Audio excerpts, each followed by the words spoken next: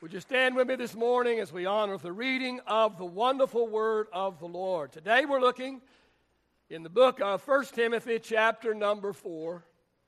1 Timothy chapter number 4 and verse number 12. In 1 Timothy chapter 4 verse 12, the Apostle Paul writes to young Timothy and he says, "Don't let anyone think less of you because you are young.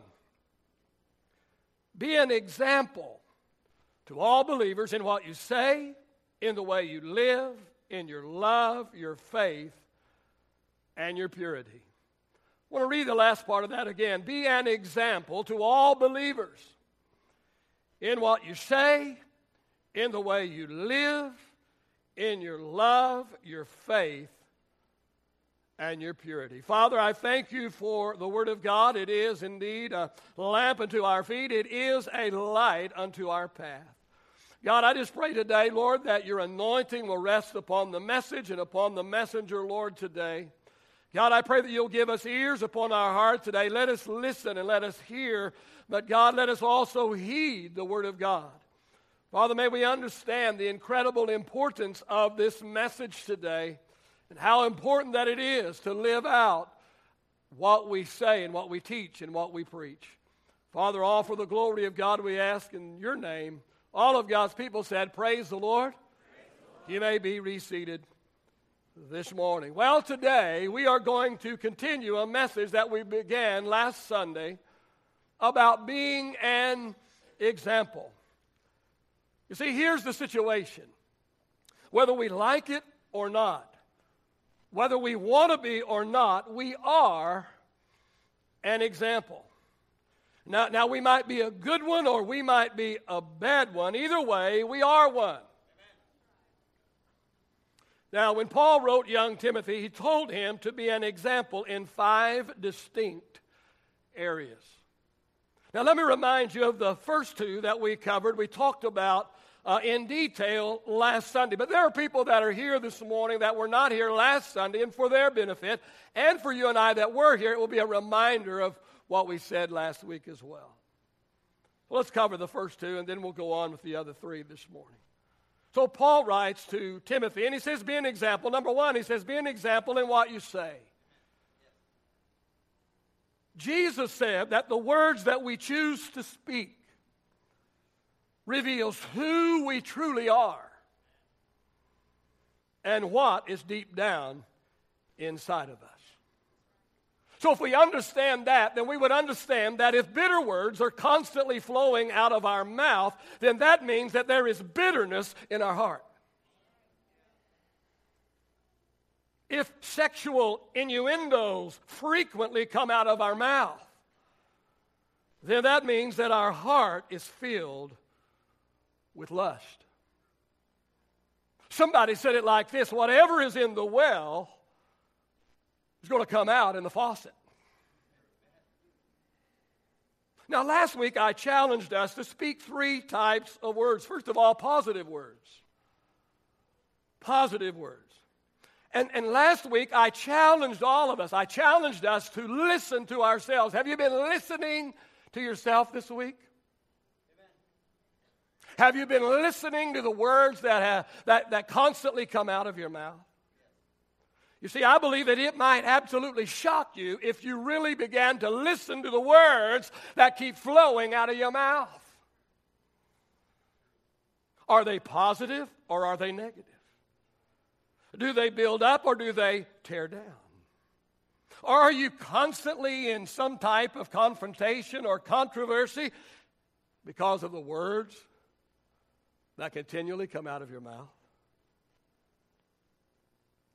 Just saying. Not only should we speak positive words, I challenge us all to speak peaceful words. Do our words add fuel to the fire, or do they help extinguish the fire? And then I challenged us to speak purposeful words. To be very, very careful with what we allow to come out of our mouth. To make sure that there is a purpose for what we are saying. Because words are very powerful. They either help or they hurt. They will either add value to a person or they will subtract value. And as I told you last Sunday, we need to understand that people are listening to us. They're listening to what we have to say. They're listening to our response from this, that, or whatever. And people are being influenced by us. They're being influenced by what we say. And people are imitating us.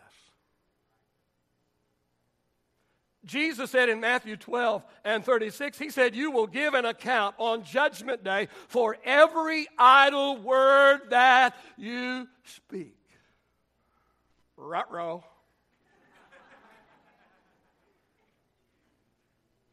Paul wrote to young Timothy, he said, be an example. Be an example, he said, first of all, in what you say. But then he said, be an example in the way you live. Because you see, people not only listen to what you say, but they also watch how you live. And so last week, I gave you 3 ways that you should live your life. First of all, we need to live with consistency. Live with consistency. Because you see, there are far too many chameleon Christians today. They know how to blend into their surroundings. They know how to look churchy and they know how to look worldly. It just depends on the crowd that they are with. They're trying to walk with God and run with the world at the same time. No wonder sinners laugh at us and want absolutely no part of what we have.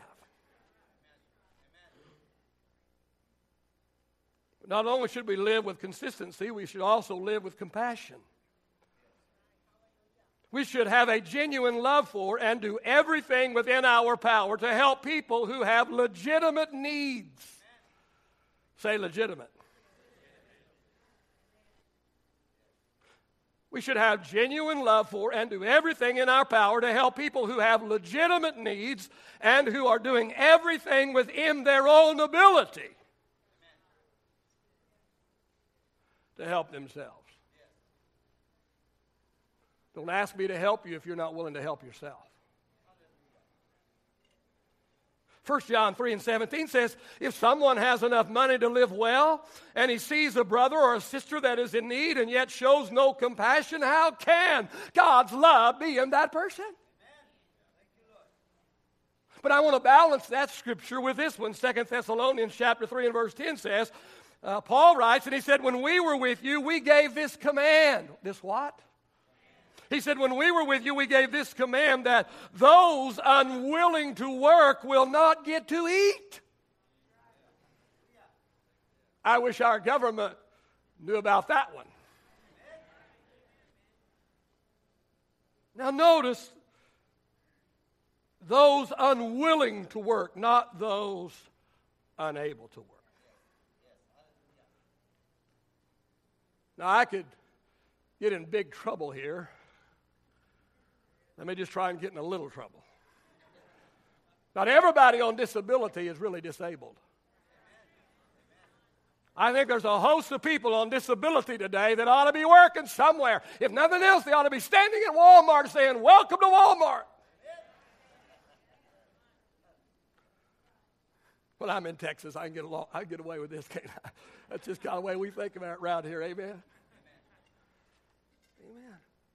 Remember, he's unwilling, not unable. There are people who legitimately are disabled and unable. And then we need to live with conviction. Live with conviction. Now, when I was growing up, the preachers preached against everything. I mean, the preacher brought a shotgun to church. I mean, he'd just blow us all out. Well, today the pendulum has swung to the other extreme to where the preachers today aren't preaching against anything. In many pulpits today, all you're going to get is a little self-help. All you're going to get is a little pep talk. In some churches, there are key words and phrases that the pastor will not use.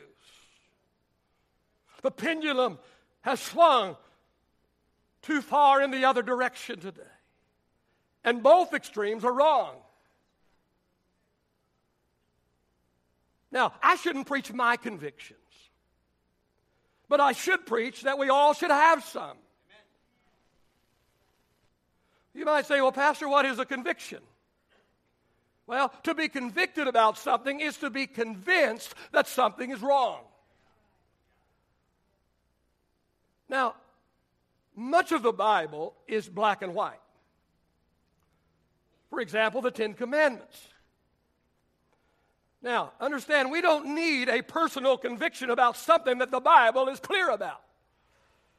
If the Bible is clear about something, that is not a matter of conviction, but rather a matter of obedience or disobedience. But how many know that the Bible cannot cover every single area of life? For instance, certain types of entertainment. Or what should I or should I not wear?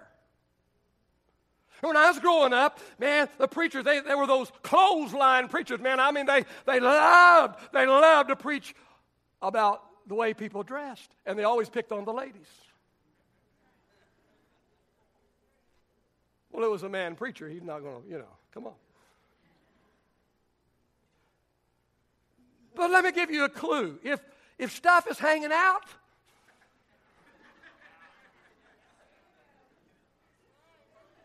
you shouldn't.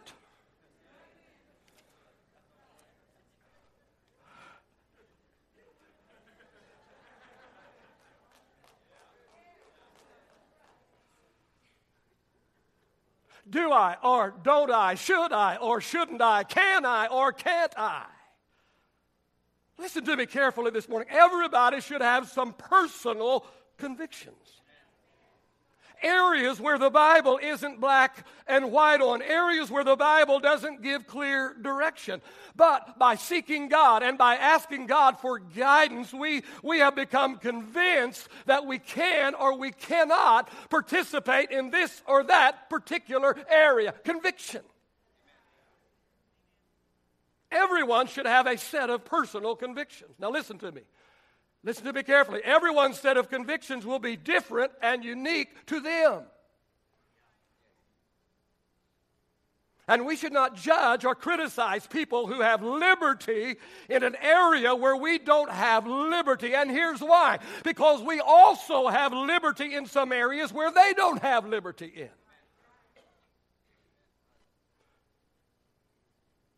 And so we should not judge or criticize people who have liberty in an area where we do not have liberty in.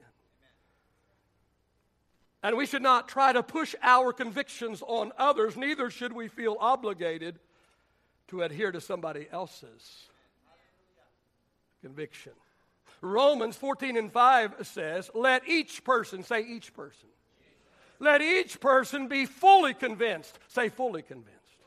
Let each person be fully convinced in his own mind. Say own mind. Now, if you were not here last Sunday, I encourage you to go to our website and listen to last week's sermon because I spent a lot more time with this, and I think it would be really helpful if you would listen to the presentation last Sunday morning. All right, let's move on to today's message today.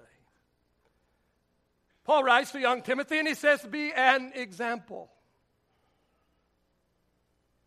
in your love. Now, Jesus said in John 13:35, he said, by this all will know that you are my disciple. By this. By what, Jesus? By what? That we carry around a 10-pound family Bible? That we speak in King James English or in Christianese? That we wear a Christian t-shirt or a metal cross around our neck and a what would Jesus do wristband?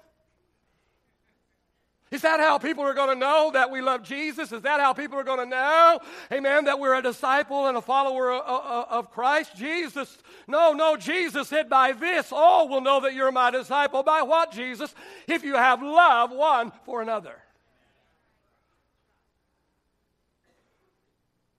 See, there are some people that wear Christian t-shirts. I wish they wouldn't wear them.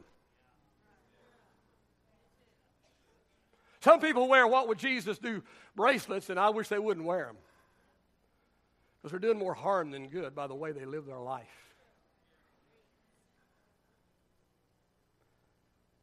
Jesus said, everybody's going to know you're my disciple if you have love one for another. So apparently love speaks volumes. Apparently love is of utmost importance if both Jesus and the Apostle Paul demand it.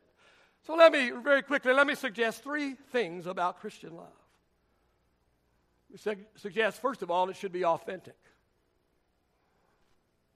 Authentic. 1 Peter chapter 1 and verse 22 says, show sincere love. Show sincere love to each other as brothers and sisters. Notice the phrase, sincere love. Not phony baloney. Not in word only, not with selfish motives, but sincere, authentic, genuine love. And it's not hard to tell the difference, is it? Well, listen, if we can tell the difference, so can everybody else. But our love should not just be authentic, it should also be abundant. Philippians 1 and 9 says, I pray that your love will overflow more and more. Friend, we should have an abundance of love. Oh, a love that overflows, a love that spills out of us and splashes on to everybody that we come in contact with. A love so abundant that it would include every color, it would include every race, it would include every age. Did you know that the elderly today feel neglected? Do you understand that the elderly in our congregations today feel left out? Amen, that they feel like they're just being put up with? That we have ripped the church right out from under them? Because today's church doesn't resemble yesterday's church at all, and they feel violated. Now, hopefully our elderly don't do around here because we love them and we embrace them and we pet them and we pamper them. But I'm telling you that if you have the love of Jesus overflowing in your heart, it's not just for people that are the same age as you. It's not just for the same people that are in your social class. It's a love so abundant that it would include every color, it would include every race, it would include every age. Oh, a love so abundant that it would include people that don't think exactly like you do. Oh, it would include people that don't cross their T's or dot their I's exactly like you do. People who don't have the same convictions as you do. People who are outside of your social circle. People who are in a different tax bracket than you are in. Paul wrote to young Timothy, be an example in love. Love everybody. Include everybody in your circle of love. 1 Thessalonians 3 and 12, may the Lord make your love for one another and for all people grow and overflow. There it is again, the word overflow. So friend, if we are an example in love, our love is abundant, it overflows, it spills out of us and touches everybody that we come in contact with.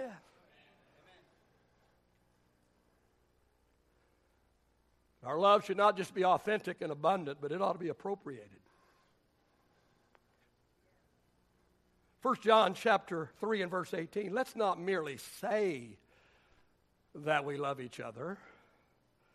No, let us show the truth by our actions.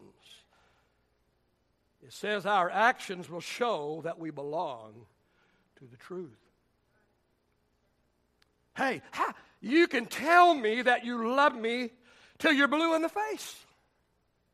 But if you're always in a holy huddle speaking against me, your actions tell me otherwise. I can tell my wife that I love her, but if I don't show her any affection,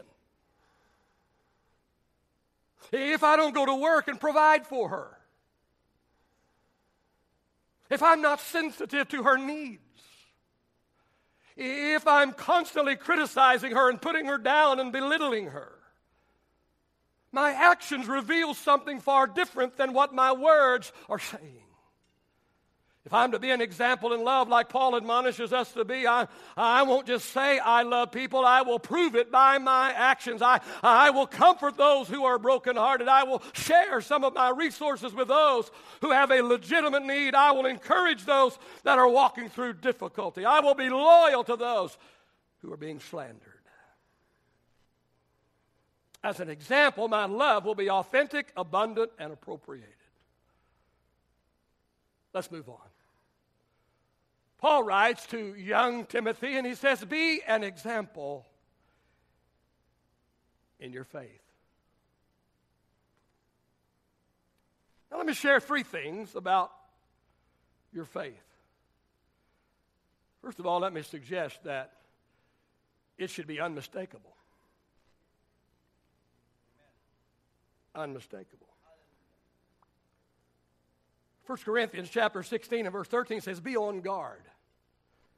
Stand firm in the faith. Be courageous. Be strong. What is Paul saying about our faith here? He's saying that our faith should be unmistakable faith. Let me ask you this morning, do the people you work with even know that you're a person of faith? Do the people that you work with every single day, do they even know that you call yourself a Christian? How about the people you hang out with? How about the people at the gym? How about your neighbors?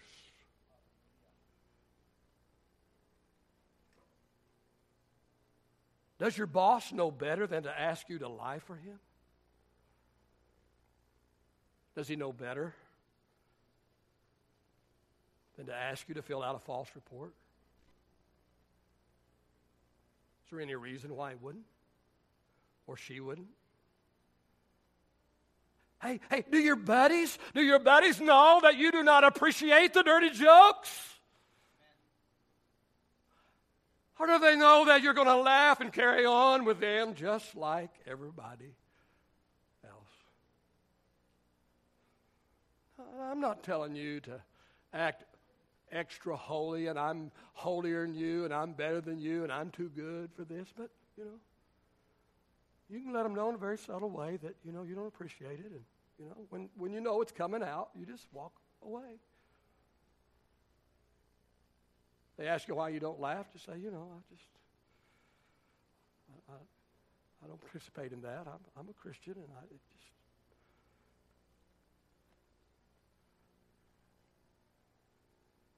Do you model unmistakable faith, or do you pick and choose who you allow to know about your faith?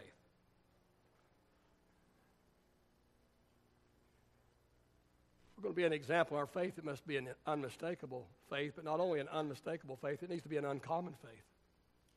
Amen. Let me ask you this. How does your faith hold up under pressure? See, anybody can praise God in the good times, but how do you react in the bad times?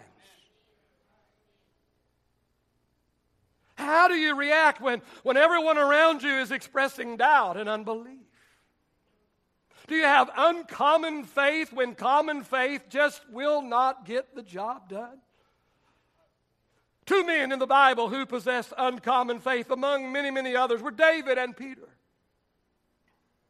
When David's brothers shook with fear over the prospect of fighting the giant named Goliath, David stepped up and he said, let me at him, man. Don't have a heart attack. Just chill out, brothers. I'll handle this.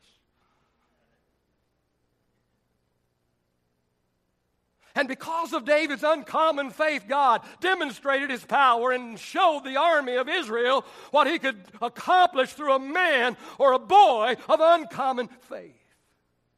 Here's what I have discovered. My greatest accomplishments in ministry have taken place when I was willing to allow God to use me in areas where no one else was stepping up. When God would use me to try and do what everybody else was unwilling to do. Peter was another man in the Bible who possessed uncommon faith. Peter is the only man besides Jesus to ever walk on the water. You know the story. While the other 11 disciples were watching, Peter was walking. While the other 11 were spectating, he was participating. While the other 11 were asking why, he was asking, why not? And at the end of the day, Peter was the only one out of the 12 that could add water walker to his resume. Can you imagine the stories he would later tell to his grandkids? Well, I cannot speak for you today, but I covet uncommon faith. Oh, I can't speak for you, but for me, I'd rather walk on the water than just sit in the boat. I'd rather kill the giant than just sit, in the stands and watch. Oh, in February, I'm going to turn 60, and I don't know how it happened.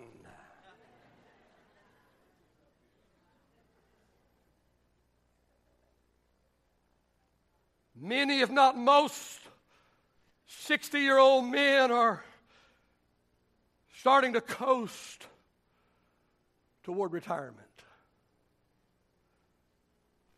That's not what I'm doing. That's not my plan. No, I'm praying that my latter years will be greater than my former years. Amen. Let me tell you that I've never been more excited about ministry than I am right now. Let me tell you that I plan to finish strong. Let me tell you that I plan to go out on top. Let me tell you that I still, have a desire to walk on the water. I still have a desire to slay some more giants before I am finished. I desire to be an example in my faith.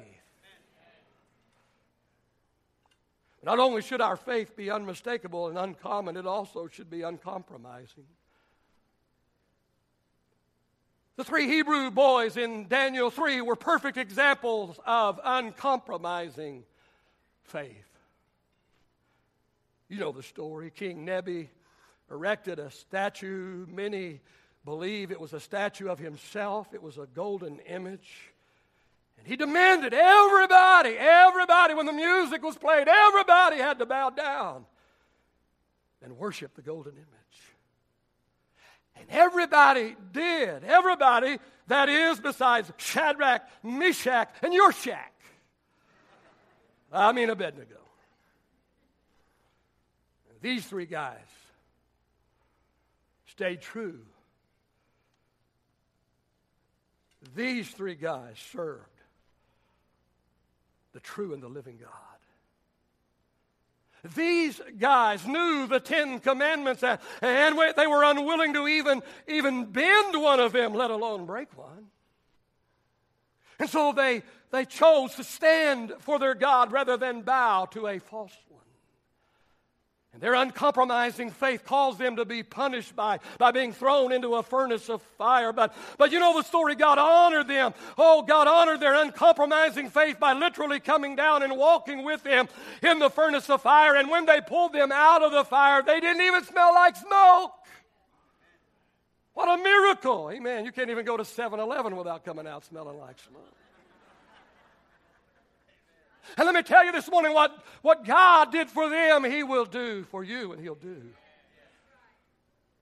for me. Notice the last area that Paul told Timothy to be an example in. He said, be an example in your purity. You see, because the people that we have influence on are watching us and they are imitating us, because of that, we must be very, very careful in this area. We must be very sure that we are walking the walk and not only talking the talk. And when we stand before God on Judgment Day, and by the way, you will stand before God on Judgment Day. But when we stand before God on Judgment Day, we will not just be held accountable for how we lived our lives. Listen to me. When we stand before the judgment seat of Christ, we will not just be held accountable for how we lived our lives, but also in how our lives affected and influenced other people. Amen. You better get this. Some of you live like you don't know it. You live like you don't get it. Every idle word that man shall speak, he'll give account of on the day of judgment. Every. Hello? We're not just going to have to give an account for us. We're going to have to give an account for how our life affected. Oh, we want the reward of how our life blessed somebody else, and so we get to share in their reward. Yes, we do. That's awesome. That's incredible. We can shout about that. But that's not all that's going to happen. That's not all that's going to take place. We're going to give an account of how our lives affected other people and how we influenced other people. And oh, I hate to even say this. I don't want to say it, but I've got to say it. If I'm responsible, I will say it, and so I'm going to say it. Perhaps we will make it to heaven. Perhaps we will make it to heaven, but others won't make it because they stumbled over the things that we said, the things that we did, and the way we acted.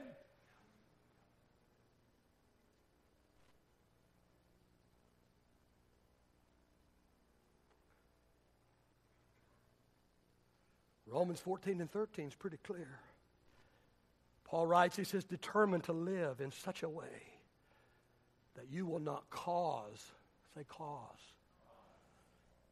Determined to live in such a way that you will not cause another believer to stumble and fall. Oh, listen, can you even imagine what you would feel like, amen, that if you caused your brother or your sister, amen, to fall and fail and not make heaven, could you imagine what you would feel like if you were the cause why some sinner would not come to Christ because they couldn't get past you to get to the cross?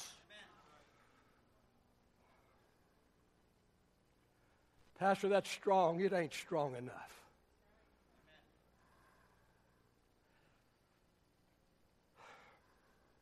Let me quickly mention two areas where we should be an example of purity in.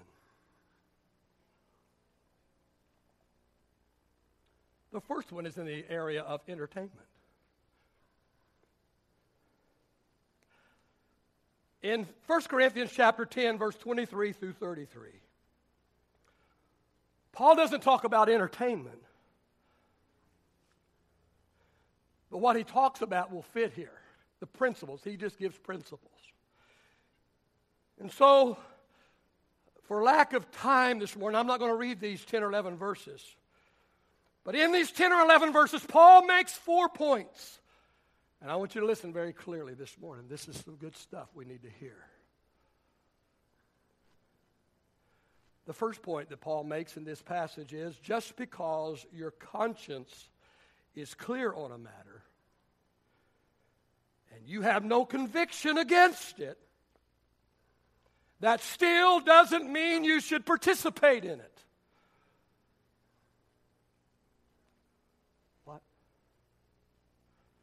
Let me say it again. Just because your conscience is clear on a matter and you have no conviction against it, that still doesn't mean that you ought to be a participant in it. Here's why. Point 2, Paul makes.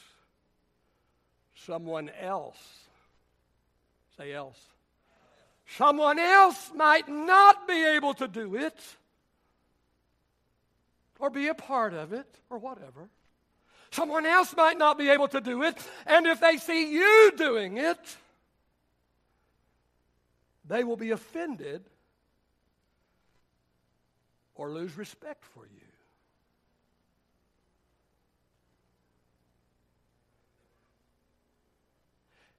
And let me tell you that if they lose respect for you, you can no longer influence them in a positive manner.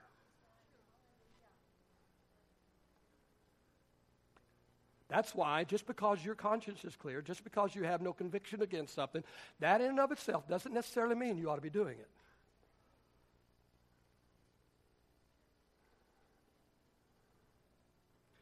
Point number 3 Paul makes. Know your audience.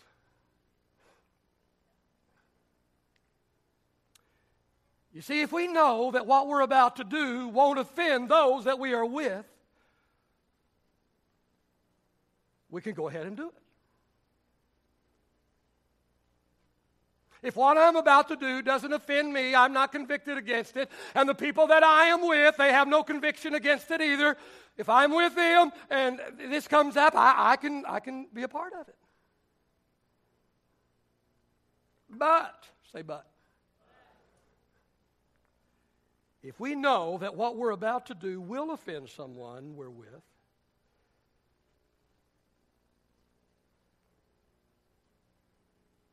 we won't do it while we are with them. Doesn't mean we will never do it. It means while we are with them, because they are convicted and we'll lose their respect. And so while we are with them, we won't partake. We won't be a part of it. You say, Pastor, that's being a hypocrite. No, it's not. We're not trying to trick them. We're not trying to be two-faced. We're just trying to watch out for them. It's not hypocritical. It's preferring our brother and trying not to offend our brother. Are you still with me? The fourth point Paul makes here. What I do or don't do is not just about me, but about others and how they feel about it and how it will affect them. It's good stuff. Point 5 is from me.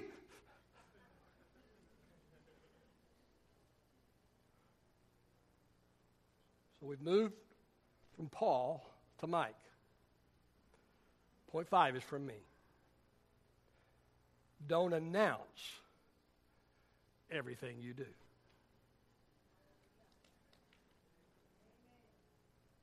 Don't announce everything you do. If you have liberty in an area while others don't have liberty in, enjoy your liberty. Enjoy your liberty. But don't announce to the world your liberty. Because if you announce to the world your liberty, those that don't have that liberty will be offended and might lose respect for you. And now you cannot lead them. Now you cannot minister to them. So enjoy your liberty. If indeed you do have liberty, enjoy the liberty, but don't tell everybody the liberty that you have.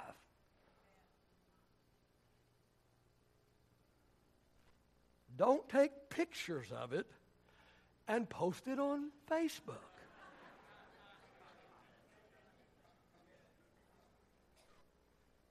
Dear folks, I sometimes wish I'd never started this thing.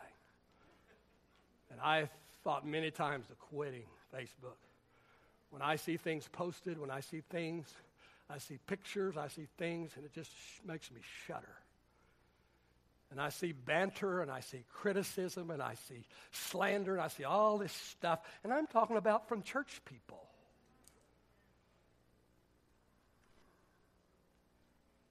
Point number 5 is from me. Don't announce everything you do. Don't announce your liberty.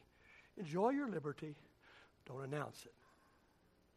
Number 6 is also from me.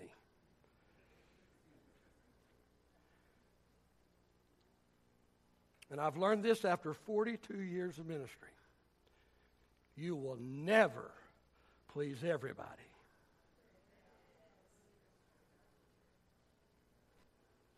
So don't place yourself in a straitjacket. Let me tell you, it is an absolute miracle that my wife and I are married today after 42 years. When we got married right out of high school at 17 years old and started pastoring a church at 17, had a handful of little widow ladies. My wife just out of high school with her mini skirts and go-go boots. One of the reasons I married her.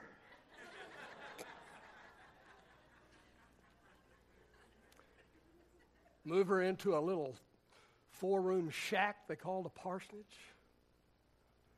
And I turned my wife from a 17-year-old high school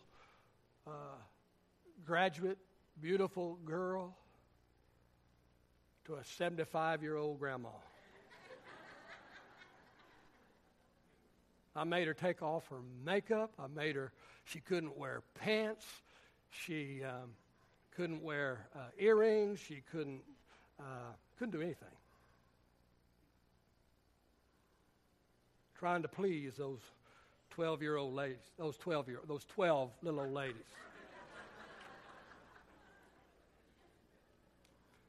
And that didn't even please them. Because one of the little ladies came up to her after church one Sunday and said, "Oh, I just love your new length of your dresses." Now, remember, this was in the early 70s. And this little lady came up to my wife after my wife had, lengthened her dresses from here. No, not really. From maybe, where, baby? So from here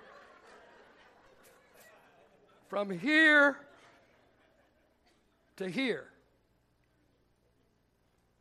And one of the little ladies told her, "I just love your new length, but sweetheart, they're still not below your knees."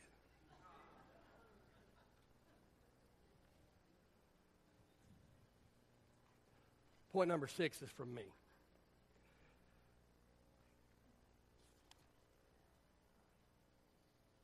You'll never please everybody, so don't place yourself in a straitjacket.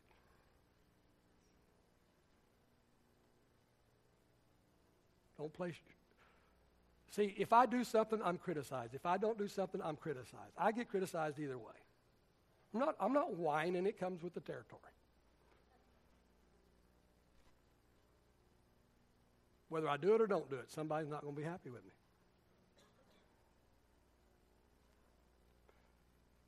And it's amazing to me what offends some people, and I look at what they're doing, I'm thinking, what?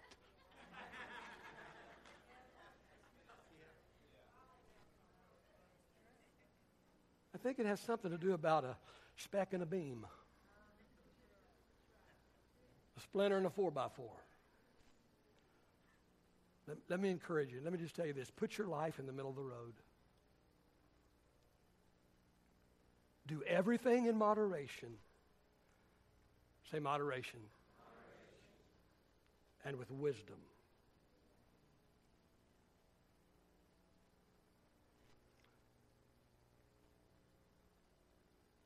And then let God take care of your critics.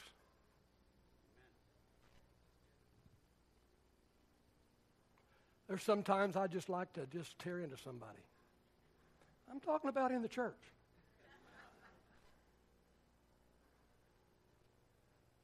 And my wife's encouraging me to do it.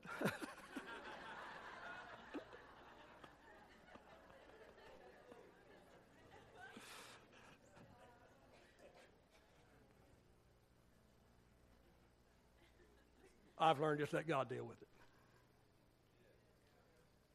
Amen? Because I'll get out of the spirit real quick and get in the flesh. Amen? How's this teaching this morning? Is it all right? Amen? But not only should your purity show up in your entertainment, it should be done already, but also in your endorsements. 1 Timothy chapter 5 and verse 22 in the Mike Benson paraphrase, be very careful who you endorse. Now, I'm out of time. I'm past out of time. But we need to be very, very careful who we place our stamp of approval on, whether they be a minister or whether they be a member. Now, we ought to love everybody, but we only endorse those that have proven themselves to be true blue. And we do not align ourselves with questionable people or ministers. Worship team, get back in place this morning, please. Very quickly, very quickly. Wish I had more time on this morning. 1 Timothy chapter 4 and verse 12 says, be an example.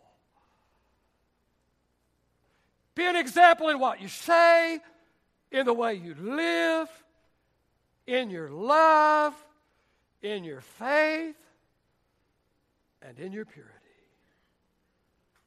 question I have today is, what kind of example are you? What kind of an example are you? Are you the kind of an example that even though you've not led anyone down the Roman road, even though you haven't even mentioned the name of Jesus, but they know just because of the way that you live your life that there is something different about you?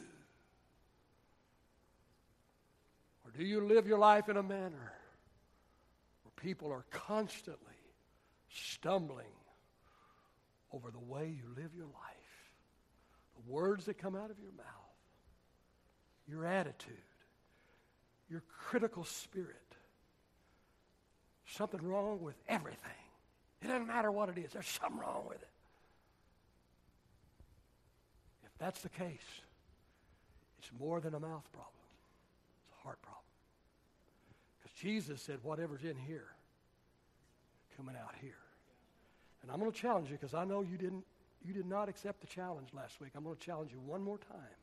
Seriously, this isn't just preaching, all right? I'm telling you, you need to do this. I need to do this. Listen.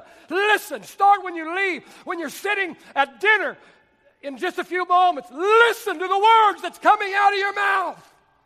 They'll tell you a lot. They'll tell you if you are healthy or unhealthy. They'll tell you if you're sweet or you're sour. They'll tell you if you've got a good attitude or a bad attitude. I challenge you. Listen to the words that come out of your mouth. And if you don't like the words that are coming out of your mouth, because that means whatever's coming out of here started down in here, you can't just change here, you got to change here. Until you change here, this will never change. The reason why I can't make you do anything, even though I would sometimes love to. Just love to take people and just shut up. I can't make you do anything. You will never change until this changes. That's good. Amen? Stand with me this morning. Stand with me. Father, I just pray that you'll take the word of God today. Lord, not my little sermon that I put together, even though I've worked extremely hard on it. But Lord, not my sermon today, but God, the word, the true word of God. Lord, in the message today, God, I pray, Lord, you'll use your word to do what needs to be done in our heart and in our life today. I want everyone to come to the altar this morning. Everybody, just come on. Just come on this morning. Just come on this morning. I'm going to ask you today, I'm going to challenge you today to look at your heart today. I'm going to challenge you today to ask the Lord Jesus Christ to shine a spotlight on some area in your heart. It's not right. And I want you to ask God to change your heart today. To change your heart. Your attitude will never change until your heart changes. Ask God to change your heart this morning. We'll give you just one-on-one time for just a couple of moments, then they're going to lead us in worship this morning. But I want you to have one-on-one time. I want you to let God help you examine your heart today. If there's something in there that shouldn't be, I need you to ask the Lord. You need to ask the Lord to forgive you and cleanse your heart and change your heart and make your heart right. Make your heart pure. And make it what it needs to be. Amen. Will you do that this morning, one-on-one, just you and God for a couple of moments this morning?